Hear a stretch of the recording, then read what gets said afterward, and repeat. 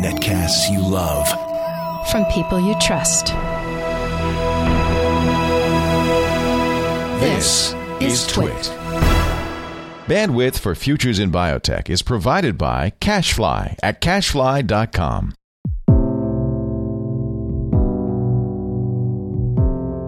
This is Futures in Biotech, episode 80. Light up the brain. This episode of Futures in Biotech is brought to you by Netflix. Watch thousands of TV episodes and movies streamed to your PC, Mac, or TV instantly.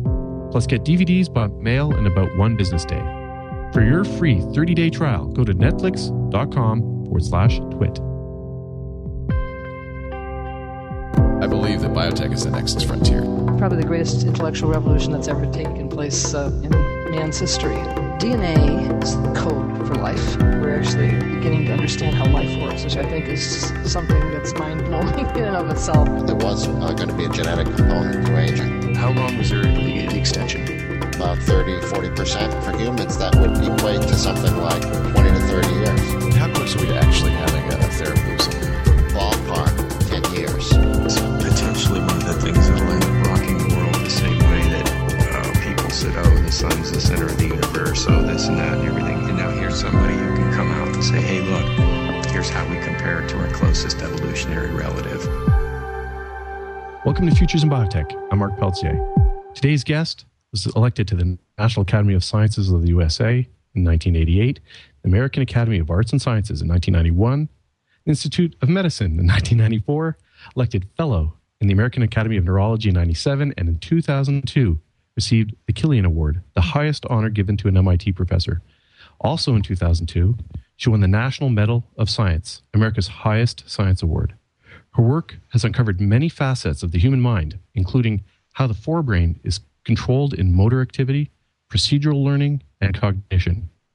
These discoveries have also aided researchers on working on Parkinson's and Huntington's, as well as many addictive disorders. Importantly, how we make and break habits. Our guest is a professor in the Department of Brain and Cognitive Sciences at the McGovern Institute for Brain Research at MIT. Welcome to the show. Thanks ever so much. One of the things I did, knowing that this would be a big brain show, I invited a co-host. And our co-host is Dr. Dave Brodbeck.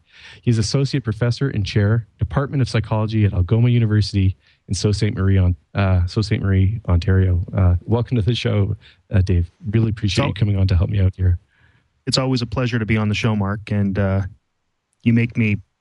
You build me up more than I'm worth, but I appreciate it. Well, hey, Dave.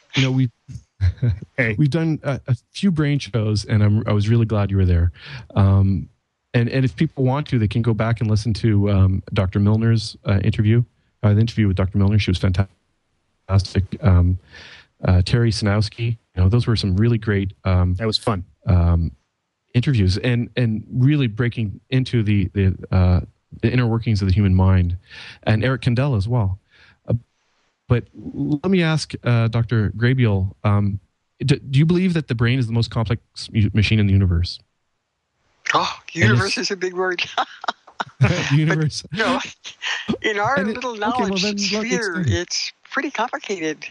But of course, biology is complicated. It's all complicated, right? But biology is all about... it's all about control levels, about one level after another of control mechanisms turning on and off stuff. And the brain, that's the essence of the brain. We have so many little controllers operating on what we do and how we perceive and think, how we feel. So is that how you decided to work on the human brain, that you could actually wrap your hands around the sort of in a reductionist approach? So look, we froze? No, we didn't. We're fine. I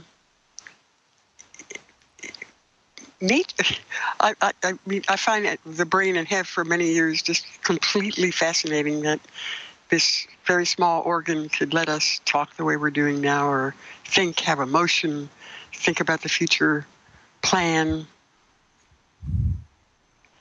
ruminate on the past sometimes, but it's all part of this nature that we know about on Earth. So somehow physics and chemistry and biology got themselves together and worked this out in biological tissue. It's an absolutely amazing thing. It is amazing that when a tree is little, it's a little seed, and eventually one day it's this huge, wonderful being of its own. But our brain lets us do things that are unique, that are new, that have never been done before, and so it's kind of like a huge, huge mystery, and that sort of thing appeals to those of us who are in neuroscience. It's an amazing field. It's just exploding, and I think almost realistically, we can hope to help people by what we're learning, and so I care a whole lot about that. I mean, this reminds me of what at the end of Origin of Species, the last page, actually, Darwin says there is grandeur in this view of life. And whenever I think about that, actually, I just got almost got a tear in my eye, and that may sound cheesy. But I always feel that way, that exactly what you're describing, the idea that there's so much going on up there, and the things that we're doing right now and using this equipment that people invented, and the idea that most of it is stuff that we aren't even aware is going on. So little of it is accessible. It's almost completely inaccessible to consciousness, if you want to use that word. I asked a class yesterday, how do you turn a bicycle? And they said, you turn it, if you want to make a right turn, you turn the handlebars right. And actually, that's not what people do. They turn a little bit to the left and turn right? And that... Yeah. But they don't know that, because if you just turn the handlebars to the right, you actually fall over. And there's so much learning and cognition that is completely implicit. And that, to me, is what makes things like psychology and cognitive neuroscience just, for lack of a better, use the word appropriately, awesome. It really is awesome. Like, there's awe in it. Well, I think it's wonderful that someone has a nerve to say it's awesome. It is awesome. Yeah. And so what's caught me, and actually caught, I think, people in the lab, is just what you're talking about, that so much of brain work is not available to us to even sense or perceive or know about. And we study habit a lot. It's amazing. It's amazing how much during the day we do stuff that we do almost automatically. And so we're just kind of knocking on the edge of the door, thinking about things that are conscious aspects of brain activity and things that aren't, and what makes the shift from something that's goal-directed and we know what we're doing, we're studying, so one day we can grow up and be a doctor or something like that, or we're walking to get that ice cream cone. But most of it is beyond being a parent, and we learn almost all of this. Yeah. So the brain is a huge learning capacity, just vast learning capacity. And that's what we're interested in studying. And the amazing part, I suppose, is that it starts from a single cell. And those billions of cells interconnect in an incredible network capable of learning and developed through time, through age, into the perfect learning machine. One of the things that attracted me to your work and prompted me to invite you to be on the show was that you take a truly comprehensive look at the human brain in using molecular biology techniques, electrophysiology combined with imaging, and then organismal level behavior patterns and learning.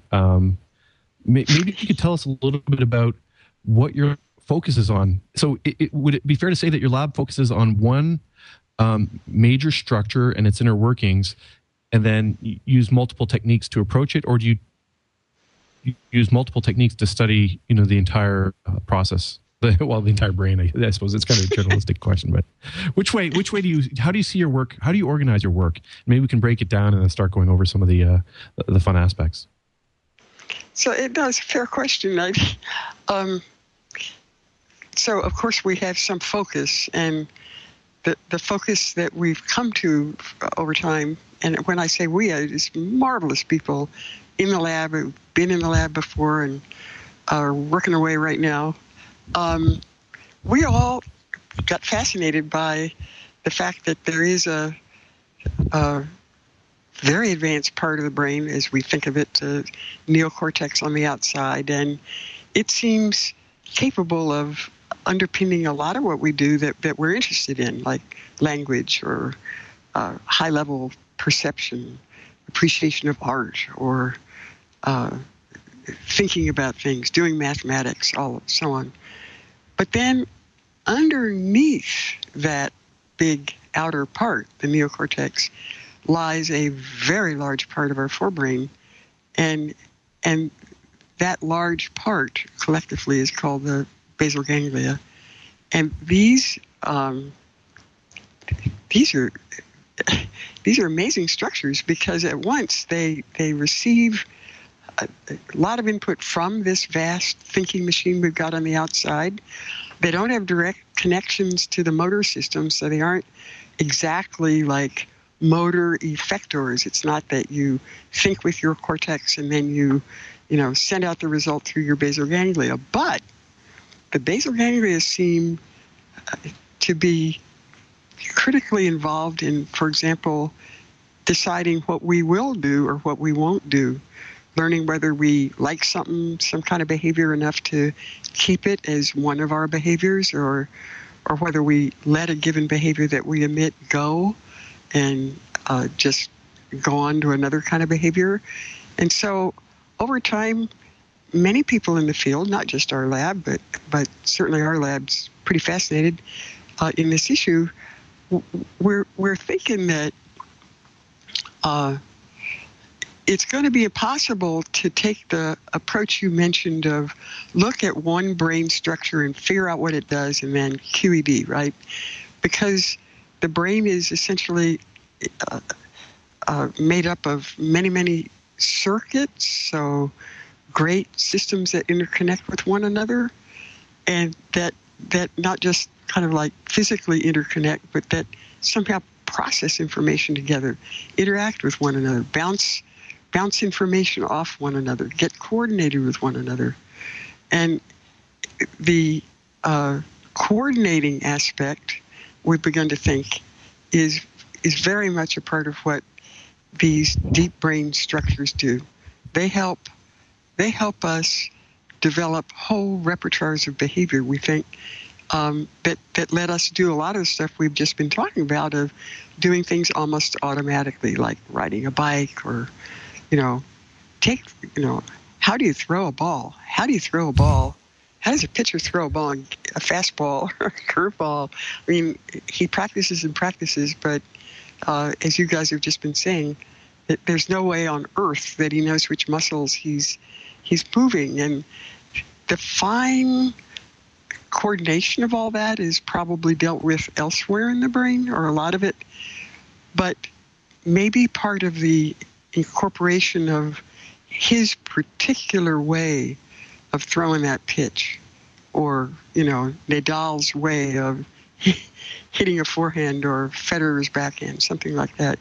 These patterns, and many others that are in our behavior, these patterns probably are developed partly through instruction. We learn how to do these things, but partly through trial and error learning. And when it comes to trial and error learning, these basal ganglia that I've begun to talk with you about, they are par excellence trial and error learning devices. So I think. I mean, just to finish off your question, we think globally. I think we have to think globally about the brain, and that's true when we think about disorders as well as when we think about how the brain naturally works. But you got to get down and dirty when you study. I mean, I think that's a lesson that's been learned in many different aspects of many different fields of science, and it's surely true in ours that we're slowly as a field beginning to learn step by step how this mystery of learning and memory, the mystery of seeing, of observing, of hearing, how can it be that sound molecules are rubbing around in the air, and we hear this as a sonata or symphony? It's awesome. Yeah, and I mean, this is something this is one of those things that I was always, when I talk with my students about this, when I teach the sort of introductory neuroscience class, the last class I tell them about the idea of the binding problem and how is it that we take everything from our memory and our learning and the experience we're having now, and we put it together to become what we're doing right now, just an experience, because there's all these separate modules doing these things. And I mean, I think, these basal ganglia certainly seem to play a role in that. And I'm always telling them, because I get asked this question a lot, like, they say, what do you think? And I go, I don't know. That's for really smart people. And I tell them, go to graduate school and figure it out. And then the Nobel people will call you. Because it's just an incredible thing. I mean, I don't want to get too. I think I'm getting a little bit silly here, but I mean, like I said, it just gets me to. It actually kind of chokes me up thinking about this, and the fact that we have this incredible machine that, as you said, is basically, it's bazillions of connections all happening at once. And anyway, I'm rambling. You had a question, Mark. Yeah, no, I was hoping Dr. Graybiel would be able to walk us through. The brain here, I'm going to put it up on the screen using our brain cam, and tell us. So I thought this part, the big part, was the part that learned, but maybe you could break down. Wait. It is a part that learns. My own guess is that some form of, they call it neuroplasticity, that this occurs all through the brain. Okay. Even the spinal cord has to adjust itself, adjust its little synaptic connections, its little communication lines. So don't get me wrong, the whole thing learns, but learns what? What kinds of learning? And over what time scales of learning? Is this learning for the whole of our lives? But you're pointing at brain now. You're going to go? Yeah. I'm going to get that on my iPhone too. Yeah. We're looking at the purple part. So what is this purple part? So it's a see-through image of brain, and it's really beautiful. And so as you all know, the basal ganglia are purple, right? So yes, deep buried in the brain, you can see that great big mass, and then the long tail. So on the left-hand side of the image, as I see it, that's the front of the brain, and bottom is bottom, and the right-hand side is the back end. So the basal ganglia take a quite large central part of our brain, and then they have this little tail that curves around, and it ends in that little brown button, and that actually is the amygdala, which is related to things like fear conditioning and emotion.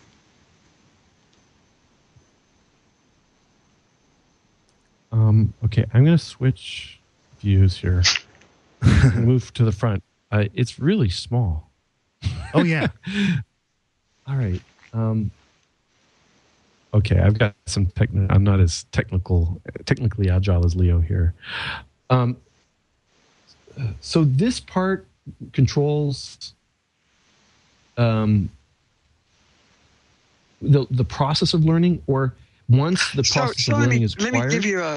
Let me give you an example. All right. Let's say you're hungry, and it's lunchtime, and you walk down the street, and you go to this little place to have lunch, and you have the lunch, and it's pretty good. So it's kind of reinforcing. And so, next time maybe you go to some other little place for lunch, and it's okay, and you keep doing it. And of course, people study animals doing that all the time by having them run in little mazes and things to get, as it were, lunch or chocolate or something. So you do that a few times, and pretty soon you get so much reinforcement from going to that first place that you start going to that first place a lot. And so you're gradually getting to the point where, hey, man, somebody says, hey, let's go to lunch. And you say, well, let's go to this place. And you start doing that. And eventually it becomes sort of a habit. And then after a while, you hardly even think about it. You've been busy and all of a sudden you got to grab a sandwich. You just go there automatically. And that's a boneheaded little example, but it looks like what happens is it's been codified as reinforcement learning. We do something, we're exploring around for what to do. So it's called an exploratory phase. And then something good happens or something bad happens. We change our behavior a little bit more, until finally we figure, this is pretty good what we're doing now. And we go into the so-called exploitation phase when we begin to do the same thing more and more and more and more. That is a form of learning that's been heavily invested in the basal ganglia and its allied structures, most famously the dopamine-containing system, same dopamine that's unfortunately in decline in Parkinson's disease. And that dopamine, a neurotransmitter, apparently acts as a reward prediction error. So if you expect a reward and it doesn't happen, then you may change your behavior and begin to get more reward afterwards. So this is a reinforcement learning system just brilliantly designed and then exploited to go after things other than the very most elementary rewards we can think about.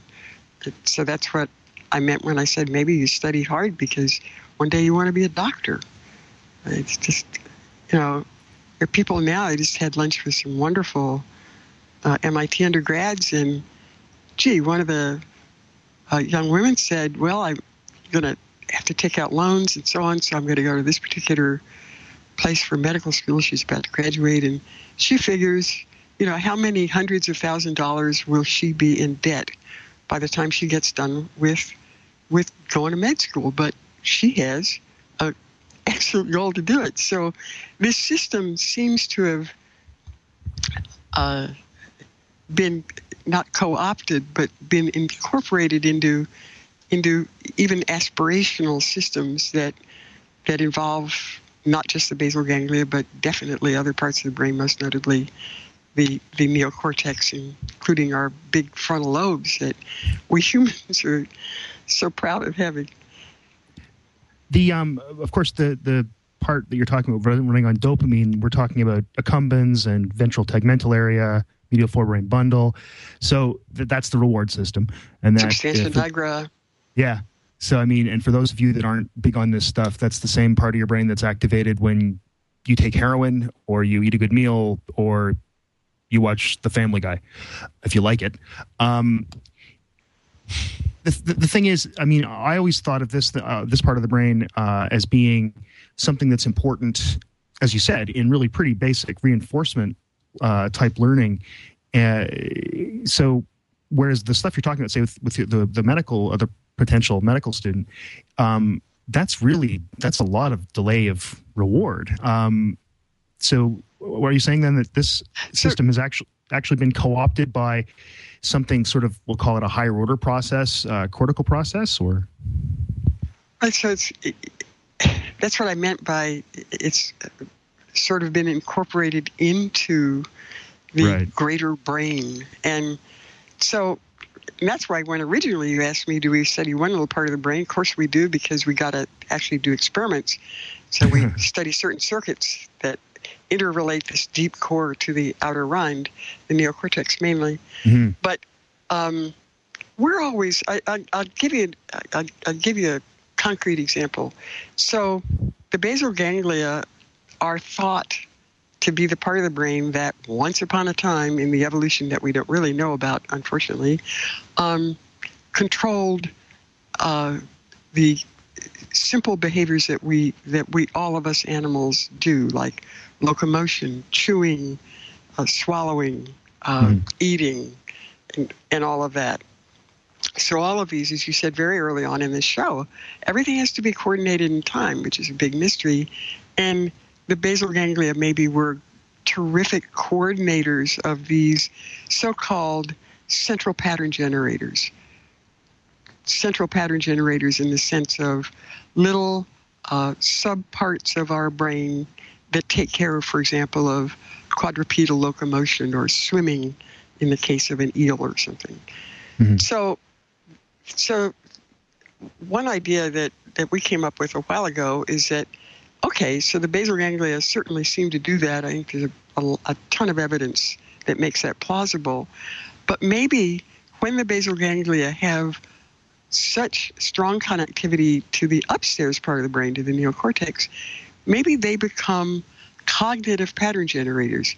They essentially let us develop new patterns, new ways of behavior, new ways of thought, new ways of putting together sequences of behavior. And then these sequences may become chunked together and actually may become, just as reliable bits of our kind of brain wherewithal that we can call upon, almost as reliable as the good old inbuilt, innate central pattern generators or CPGs with which we're born. So that's really cool if we have a system that, that helps us make new patterns of behavior. So that's we're big on that idea, and which is just an idea, but it has a number of implications scientifically and also medically to think of what could be wrong if a little boy starts growing up and then all of a sudden he starts making a lot of repetitive movements. He rolls the rug up and rolls the rug back, rolls the rug up, rolls the rug back. That's a story that I heard about just 2 days ago.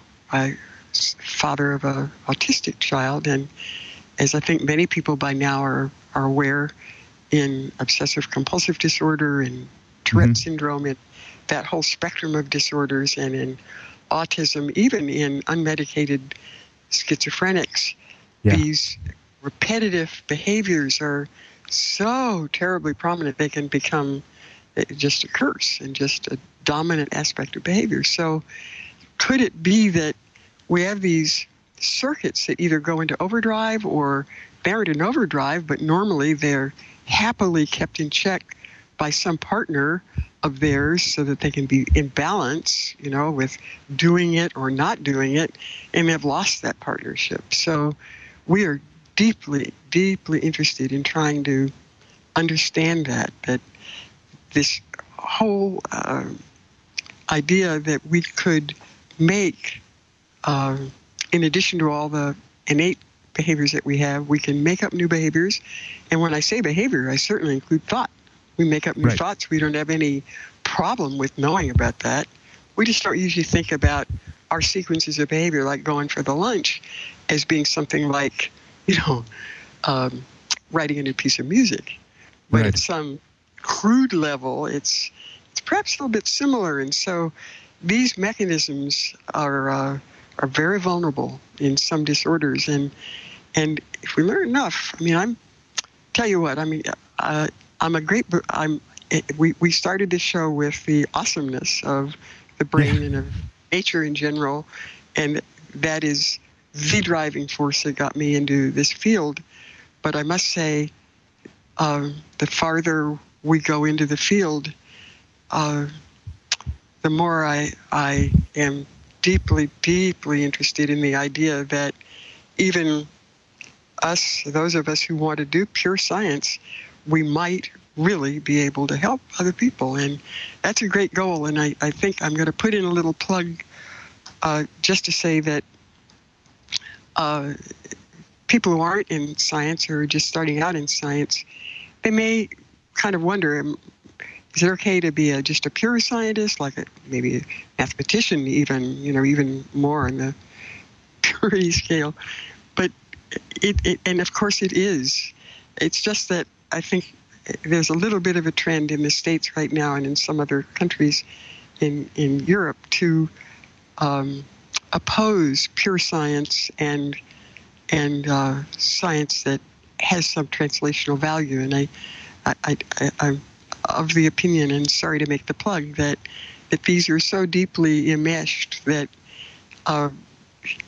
we can have lots of people who never, ever want to do anything translational, but it's awfully nice to have others who would like to do that. And it just so happens that in the field that I have found myself working in, those two are so interconnected, it's hard to talk about the basal ganglia without, for example, mentioning Parkinson's disease, which already has been mentioned in the show, Huntington's, OCD, dystonia, and so on. So that's a very natural alliance, and I think a helpful one. I must say that totally agree with that. And I mean, yeah, go ahead. Sorry, go ahead, Mark. Oh, okay. So I was just going to say that, in science, if you're a young scientist starting off your graduate studies, you can take a look at, different types of experiments. And if you prefer engineering, well, you can still go into neuroscience with, a strong taste for engineering aspects and sort of, apply what others who are doing the most purest form of science, just basically asking questions and testing hypotheses that lead to an understanding of a major complex system, but then come in and really participate in that transfer element and maybe even team up with somebody who's doing the really early discovery science. You can still have a lot of fun. That's something I've chosen to do with my career, is sort of take it a partnership with somebody who's doing R01 style, which is a grant a mechanism where you ask fundamental questions about certain processes. Well, I translate myself, and that's why because I love engineering, but I was trained as a biologist, so it's kind of. So I really see your point about encouraging and people to ask those fundamental questions, because it does translate. It indeed translates, and how can you not, by understanding the inner workings of the brain, tackles one of the many disorders. And it's, even if you're not doing clinical work, you're certainly moving it forward. And probably you have a lot of trainees that have gone through your lab that have gone on to do that exact thing, to go on towards the interface between clinic and lab. Yeah, we almost always have in the lab at various levels of age, people, engineers, some physicists, some biologists, and some pre-meds, and we keep up with one another. And it's after when they move on, and it's a really wonderful thing that what you're talking about, that so many people find their way to do a bit of both, or at least to collaborate with other people, and I think it's. Frankly, I think by now it's just the only way to do it, because finally, after all these years, we're beginning to get powerful methods. But these powerful methods are so powerful that it really takes sub-discipline experts to put it all together. I mean, I never thought, we now we're interested in time. We do a lot of work with spectral analyses of neural data, and this has been all new for me, totally new for me, not at all what I did before, but it's just fantastic how that kind of extension of disciplines is occurring in neuroscience. I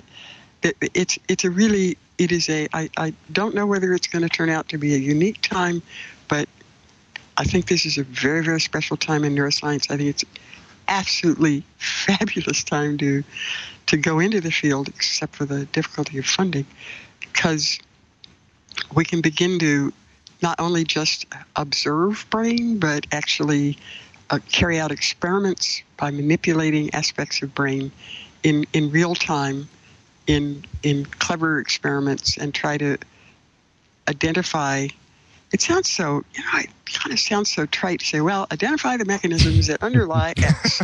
You get pretty bored with hearing that. I myself get bored with hearing that, but I passionately want to do it because I know that when, sometimes, not always, but sometimes when such mechanisms are discovered, it's a state change, just a state change in the field, and we're right on the edge of that.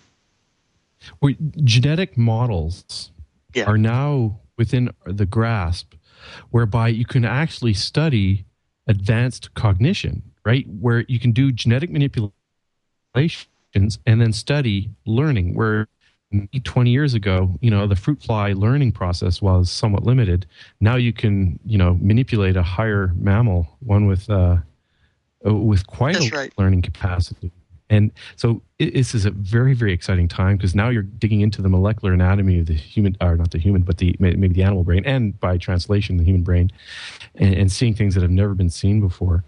One thing I'd like to do is get a take of some of the work that's going on in your lab, some of the experiments that you guys are doing at the molecular level, physiology, and then perhaps David could ask you about some of the cognitive studies, how you study models. But before we do, I'm going to have to take a minute to thank Netflix for sponsoring Futures in Biotech. This will just take a minute. Netflix delivers movies directly to your home and saves you time, money, and hassle. You can watch instantly thousands of TV episodes and movies. They are streamed directly to your PC or Mac, or can be streamed directly to your TV via Netflix-ready device, including the Xbox 360, PlayStation 3, or Nintendo Wii. At our house, we use the Roku box, we use the iPad, we use laptops, we use iPhones, and we use iPods, and we're a family of 4. So you can get Netflix any way you want. Plus, we get the DVD. If you request a DVD, they send it to you by mail in 1 business day. And you can watch as many movies as you want, anytime you want. There are no late fees or due dates. Our pick of the week is I picked The Universe. So I went on to Netflix and have in my instant queue is a documentary series called The Universe, and it's by Tony Long. There's about 64 episodes over 5 seasons, and they cover everything. I'm going to pull up an image here. Just here's an example. I'm on Netflix. Did I switch? No. Okay, here we are. There we are. Oh, wow, there's a lag. Okay, so here's an image of the website, but you can go with your TV and just tune in if you have a Blu-ray device that's enabled for Netflix or the Wii or whatnot. There's you get to pick from 5 seasons on demand, no commercials.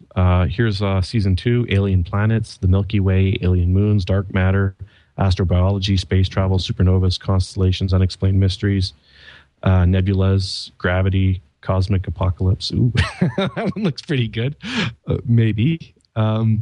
So that's my pick because it's just this fantastic series, and I watch it with my kids, and it's something we Netflix is one of those things that brings the family together, and without commercials, we can sit and enjoy really solid on-demand content.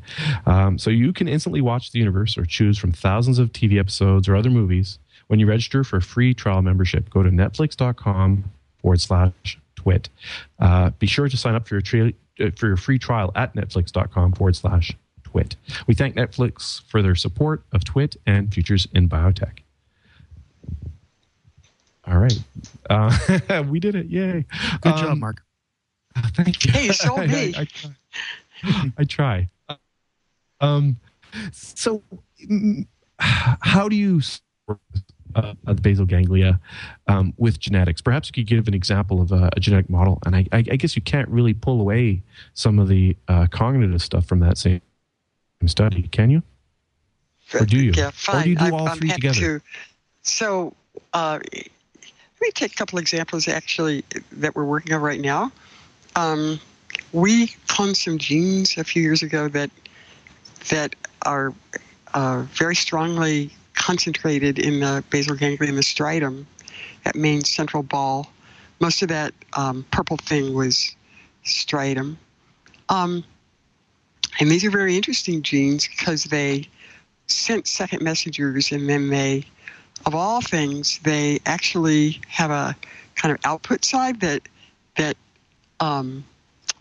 targets major genes known in cancer, the RAS and RAP genes, and these genes turn out to be related to neuroplasticity in some systems. They're in the brain, and so we found those. And Jill Crittenden here in the lab and has made knockouts and of various sorts of those genes, and it's quite remarkable. We're finding that the animals with alterations in these genes that were made by her brilliant engineering, that those alterations change repetitive behaviors in these animals. When the animals are given a drug like amphetamine or one of these so-called psychoactive or psychomotor stimulant drugs, these animals may react too much or too little. So that's actually pretty exciting because, reactions to drugs and as I said before, these repetitive behaviors are very important in our lives and in the lives of people who either become addicted to drugs or have one of the classic disorders. So then you can say, well, okay, so you've got a mouse that, he moves around, he, does something too much. So what? Oh, look, beautiful. I didn't know you had switch all over these to the image. pathways. I'm pulling up a typical signaling pathway here, and you cloned. That's gorgeous. It's kind of hard to see. So I'm sorry I cannot myself point, but good for you. So what you're seeing here is the line on the top is the outer membrane of the cell in a little diagram, and the kind of bluey thing with two arms on the left is a neurotransmitter receptor, and then all the little balls and arrows are just indicating that the most extraordinary, that's what I meant by everything in biology's control mechanisms, extraordinary coming together and pulling apart of molecules. You're seeing them in different colors here, which bit by bit, if all the little guys get together in just the right way and become so-called activated, for example, by phosphorylation, then eventually they may even get to go down to the lowest part of your diagram through those little gaps to influence genes themselves. And we did work a number of years ago on this sort of gene activation and found that, for example, even one shot of amphetamine or cocaine, something like that, just one, will turn on genes in the basal ganglia in very particular patterns that are related to the connections and the neurotransmitters in there. And so in the mice that Jill Crittenden has generated de novo, the mutations in them by their absence, that these mice respond differently depending on those pathways that you talked about. Well, so as I was starting to say, okay, so what? Well, then it turns out that let me sorry to interject. We got about a 1 second, maybe even 2 second lag here. So what I showed is a diagram of a signaling pathway where you're looking at the extracellular space. You've got cocaine or amphetamine or a molecule reaches the cell surface, triggers a cascade where maybe about 25 molecular machines in a sort of a sequential activation, and that you mentioned phosphorylation. More. Yeah, maybe even more, results in a single a signal amplification, which tells the nucleus to turn on genes on or off. So there's an extracellular communication compound, and through that cascade can amplify in a very dynamic way information and take it to the nucleus for gene expression. And I was just pointing out this so that the listeners that are, the people that are listening and not seeing, we're showing this diagram of about, there's about, 20 molecular machines, all proteins that are single amplification tools that the cell uses. So I'll switch it back to you. No, that's fine. It's good to know that some people will be hearing and not seeing at the same time. But the story goes on by, well, it turns out that when these mice are generated, it turns out they have disorders in the way neurotransmitters interact with one another in the striatum. So the dopamine system, the cholinergic system, the glutamate system, all of those are different names of neurotransmitters. So there is a level of interaction of different molecular pathways inside nerve cells that is absolutely fabulous. And all of these changes can go on lickety-split, very, very, in millisecond time frames, and get their effects, as you just said, by virtue of being felt at the level of the cell's nucleus. Those effects can be very long-lasting. In fact, they can last for as long as the animal is alive. So there's one very concrete example of starting out with a single gene and then going all the way to making a mouse. So sort of exploration, you find that the gene is a basal ganglia gene. It's a striatum-based gene. It's in the cells that interact with the dopamine system and cholinergic system, and then you make your mouse, you find there's something wrong with the mouse, you try to find the mechanism, and of course we'd love to cure the mouse through a kind of mouse therapy. And so if that mouse therapy worked, then, maybe that would in some way be applicable, however distantly, to some of the problems that occur in people. And I can certainly say that Jill Crittenden and I have been very, very excited by and moved really by the fact that this particular gene is sometimes there's a mutation of it in dogs.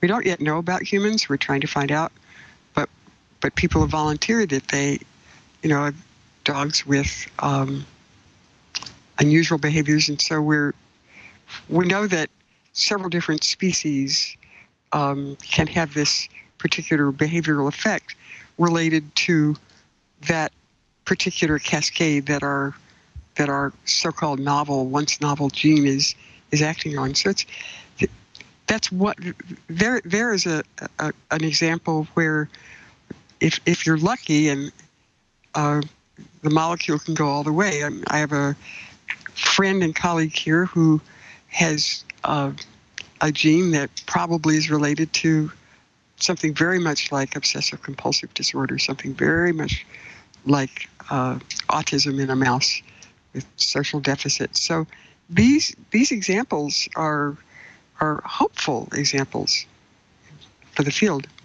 We interviewed Mario Capecchi, and he was describing a gene knockout that led to and what a fantastic approach to discovering how behavior can be affected by a single machine inside the cell.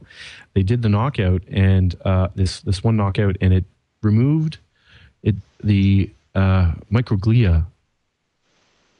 So the microglia were mistargeted, I think that was the case. And not having microglia, which is a type of, I suppose, white blood cell specialized for the brain, which is probably used, in fact, to clear disease or potential disease, those animals compensate from their lack of ability to handle disease processes in the brain by over cleaning, right? Or what do you call it for animals? They sort of grooming, which is amazing, right? What a great that's a fantastic story. And so you have go ahead. Sorry. Go ahead. Go ahead, Dave. No, you had a point to finish, Mark. Go ahead. Well, the genes that you have also point to some of these behaviors. So yeah, and you're making a very important, or bringing up a very, very important point, and that is sometimes we think about, if there's a disorder or something, it has to be related to a gene or 2 genes or 3 genes or something.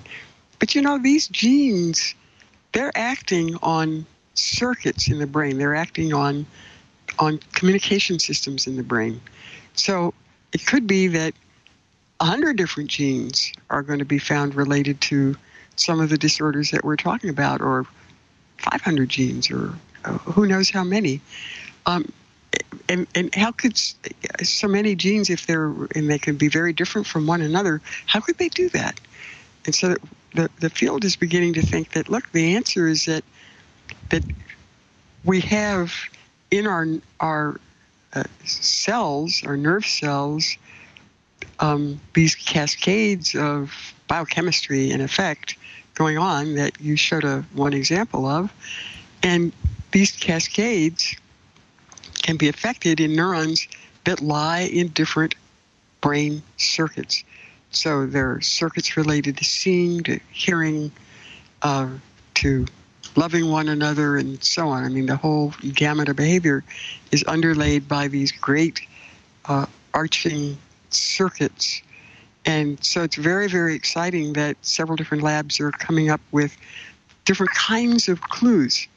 And that may relate, ultimately, obviously it relates ultimately to mechanism, and hopefully, ultimately, this is going to relate to some of the heterogeneity in disease states and in their genetic, I hate to say cause, but their genetic origin, or the genetic disabilities that in their cells that provoke those behaviors. It's an amazing. I mean, you're hitting on something very important that's going on right now in molecular biology, and that's, we used to think there must be a gene for schizophrenia, or a gene for this or that, and now we know that there can be single mutations that just pop up. They just, there never has been one before, and these are all named now. I won't go into all the jargon, but so many different ways to get to something that is, for example, Parkinson's-like. Right. Wow. So maybe it's stunning. Go it's ahead. Really stunning. Your turn. Okay. No, that is stunning. And I mean, what it puts me in mind of is the whole notion of, there's two things. First off, that we could learn a lot about order by looking at disorder. But also, I mean, when you're looking at, as you said, Parkinson's-like or even autism-like, and that is close to home for me because you probably can't hear it, but there's a little autistic boy in the next room playing video games. It's my son. He's, by the way, don't ever play him. He'll own you. But the thing is that, I mean, when we want to look at something like this, some of these sort of disordered behaviors, or even just regular sort of standard human cognition, what kind of behavioral techniques are you fond of using? I noticed that you've used, say, T-mazes, things like that for some of the timing stuff. But say for something like, you said, like an autistic mouse, as you had the example, what kind of behavioral preparation are you using there? Yeah. So here's the sort of thing that's possible now. We can take a mouse and essentially put him in a playground of a great big playground that has little places in it where he can run around in one, or he can poke his little nose at little ports and get reward in another, or he can groom in another. You brought up grooming, so that these animals are constantly kind of going through rituals of grooming. And so we can observe them. All right, that's fine. And so there is as I know you know, there are many different little kind of behavioral tests we can put them through, which to them I think sometimes they really are a form of play. Yeah. But then we can say, well, what happens nowadays? There is a reasonably new technique called optogenetics, fabulous new method actually, which lets us take that mouse and, let's say, before we put him in the playground, we engineer that mouse to have a particular molecule in a place in his brain, And those molecules can be activated by light. This is the brilliant new discovery of optogenetics. So now, when he's in the playground, we can just put a little optical fiber into the place where the gene has been put in and turn the light on. It's a laser light. And when we shine the light, we can turn off the cells or we can turn on the cells. And therefore, we can find out if these cells are required for playing in the sandbox or poking your nose to get a little bit of reward or something like that. So these are, as you know very well, David, sure. Psychologists used to make lesions laboriously with various devices and so on. But we can begin to look at behaviors kind of online and the effect of different brain bits online. And I think that's awfully important. So that's a form of manipulation. And we do that in spades now in the lab, and many, many labs are doing it. But we also now, thanks to the efforts of many people, can put in many, very fine microelectrodes. And we do that a great deal in our brain and record the neural activity that occurs in the brain when these animals are doing one of these little tasks. And I've been absolutely amazed at what one can learn just by having a rat in a simple little old-fashioned T-maze, like everybody learned about in psychology. The little animal starts out, just runs down the maze. Maybe he gets a cue about going right or left, and if he goes right or left, according to the cue, he gets a terrific reward, like we give him chocolate.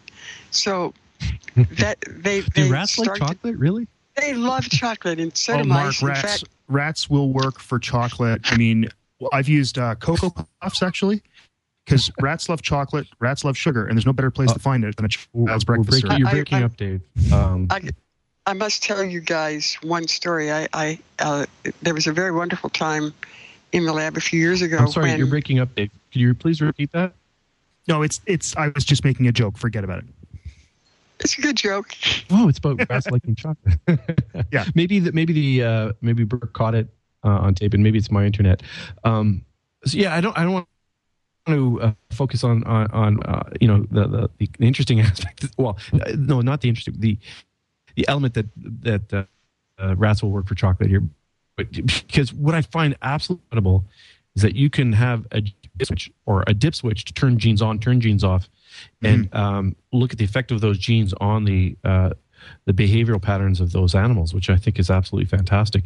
Do you do so? You also have electrodes as well that can detect readings, that can measure electrophysiological responses at the same time. And that's been we sure do, and that's been a real revelation to us. I mean, this is again we're one lab. There are many labs that are doing this, but we hit on the idea of let's take an animal like a rat or a mouse, and let's start them out on a simple little task. We started with T-maze tasks. We've done a lot of different ones now.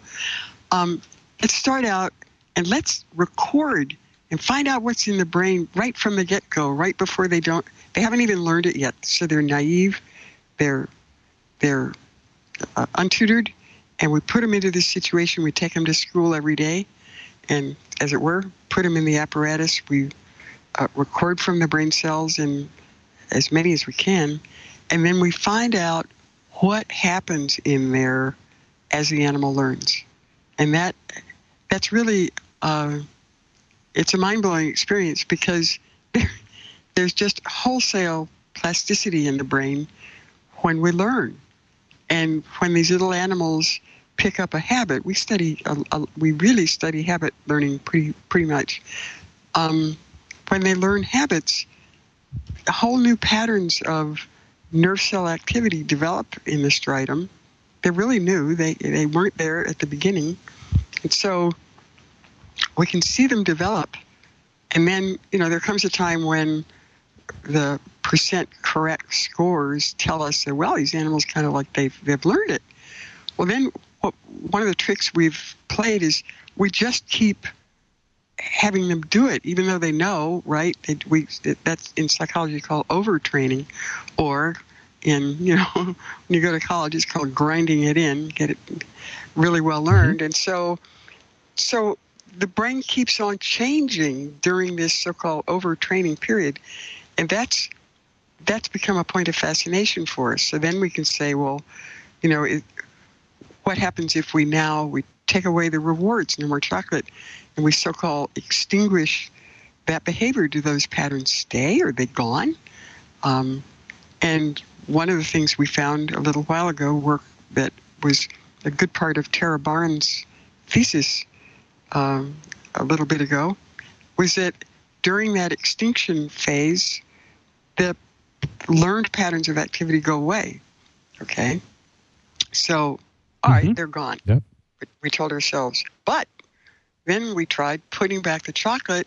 So kind of reacquisition phase, the animals run down the maze. Oh, geez, here's chocolate. I'm going to do this thing again. And bango, the very first day they do that, the whole pattern is back, the whole learned pattern. And these are complicated patterns. I'm not talking about like the activity of one neuron. These are ensembles of neurons that collectively have changed what they're interested in firing in relation to, how they get turned on and turned off during the course of a behavior. And what seems to happen is that this striatal region I've been talking about, it's a learning machine, I think. It's gradually picking up like a habitual way of responding itself. And the particular pattern is frightfully interesting because there's a lot of, after they've learned, there's a lot of activity at the beginning of these runs and at the end. But there's not much in the middle. And we were really stunned. I mean, how could this be? It's a sensory motor part of the brain. It's got to have cells that are active when the guy's running down the mazes. But we think that as we learn habits, our brain brackets, kind of chunks those behaviors so that they're easily accessible to us. So then all we need to do, if we're going to kind of emit something that's a habitual behavior, like I could maybe do this habitually, just kind of without thinking, every once in a while I do this, my brain's got that all packaged up in a little chunk, and somebody up there in the brain, probably in the cortex, presses go, and out comes that whole behavior. That's a really neat device to have. So that's what I meant. I mean, we lost you. Yeah, maybe you can hear us. I still got her. Burke, are you there? Mark, it's fine. You didn't hear any of that? It's fine, Mark. I did. Don't worry.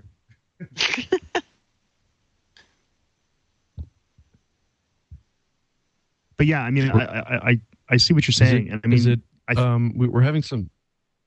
No, you're having them, Mark. Brain freeze. I don't know. Is Burke getting this? Sorry, Burke. Yeah, can you hear me? Everything's fine, Mark. Okay. Mark, the problem is on your end. Wow, that's nuts. Yeah. All right. Sorry. Good. Well, that's good because then the quality will be great on their side. Yeah. Okay. Sorry about that. Anyway, go ahead, David. What we were talking about there is the idea that we've got. It's such a basically, I guess, and maybe we ought to wrap it up on this because we're losing poor Mark. But I think perhaps we lost him hours ago, but that's a whole other matter. That's a joke, by the way. It seems to me that this whole thing, it's interesting. I think that people, and the chat room's been going on about this quite a bit, the IRC, talking about, in some respects, it almost seems at times where, and I think we started out this way, where neuroscience, I don't think people realize that while we can be looking at these really hardcore things about genes and about neurotransmitters and modulators and receptors, we can also be answering questions about very big issues, big behavioral things, big cognitive things. And I think that, at times it almost seems to get perilously close to philosophy. But I think that getting that kind of message out there is an important thing for people to understand, for not just for people in the field, but also for the general public to understand what their research dollars, where they're going. And that pure research and applied research are both very important things. Well, this is an amazing time right? Yeah. And especially with our ability to go in at the molecular level and turn some of those machines off. And if there's 30, 40 in a single amplification process, and while mutagenesis or mutations that occur naturally, spontaneously, as we you're born with what you have, it could be a break in any of those pathways. And Dr. Graybiel's work really elucidating those pathways allows us to then, understand the mechanism of our diseases that we have, and then how to go in and tackle them. And so I'll encourage NIH to keep at it, and we're going to definitely follow this story. Because it's your approach is, I love the way you take it from 37,000 feet with a sort of understanding of how the brain works, and it's very reminiscent of the Kendall way. He's how would you? His first training wasn't in medicine, but it was in psychiatry. Not psychiatry. Was how do you? I'm having a complete brain freeze. But people can go back and listen. That's the Kendall interview. But then taking it into the molecular level, and so taking the brain by from its highest level of function, and then looking down mechanistically into all the way down to the protein molecular level is a fascinating way. I tend to take things from the molecular level and hope that we can translate that to clinic by taking one target at a time, but I can only handle a few proteins, and I really appreciate people that can handle higher brain function, and so it's really, really exciting. So it was a tremendous pleasure to speak with you, Dr. Graybiel. Yeah, thanks so much. And I hope some of the listeners have been inspired to tackle some of the approaches that you're using, and some of the grand picture of cognitive sciences, rather than take my approach, because I really think that we're at that stage where we can. So thank you very much for coming on. Our guest today was a professor in the Department of Brain and Cognitive Sciences at the McGovern Institute for Brain Research at MIT, Dr. Anne Graybiel. Thank you very much for being on the show. Thank you.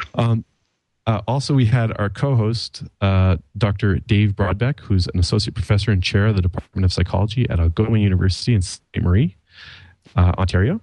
Thank you for co-hosting. And I really think this is going to be a part one of two parts, possibly at Dr. Graybiel's convenience. And if we could be so lucky to have her back on, we could expand on the discussion. This was really, really great. I had a little bit of technical difficulty on my side, and so I apologize if this is a little sort of scattered at the end, but I think there's going to be an excellent second show in line here, and I'll make sure that I have my internet up and running. Thanks again to both of you. No problem, Mark.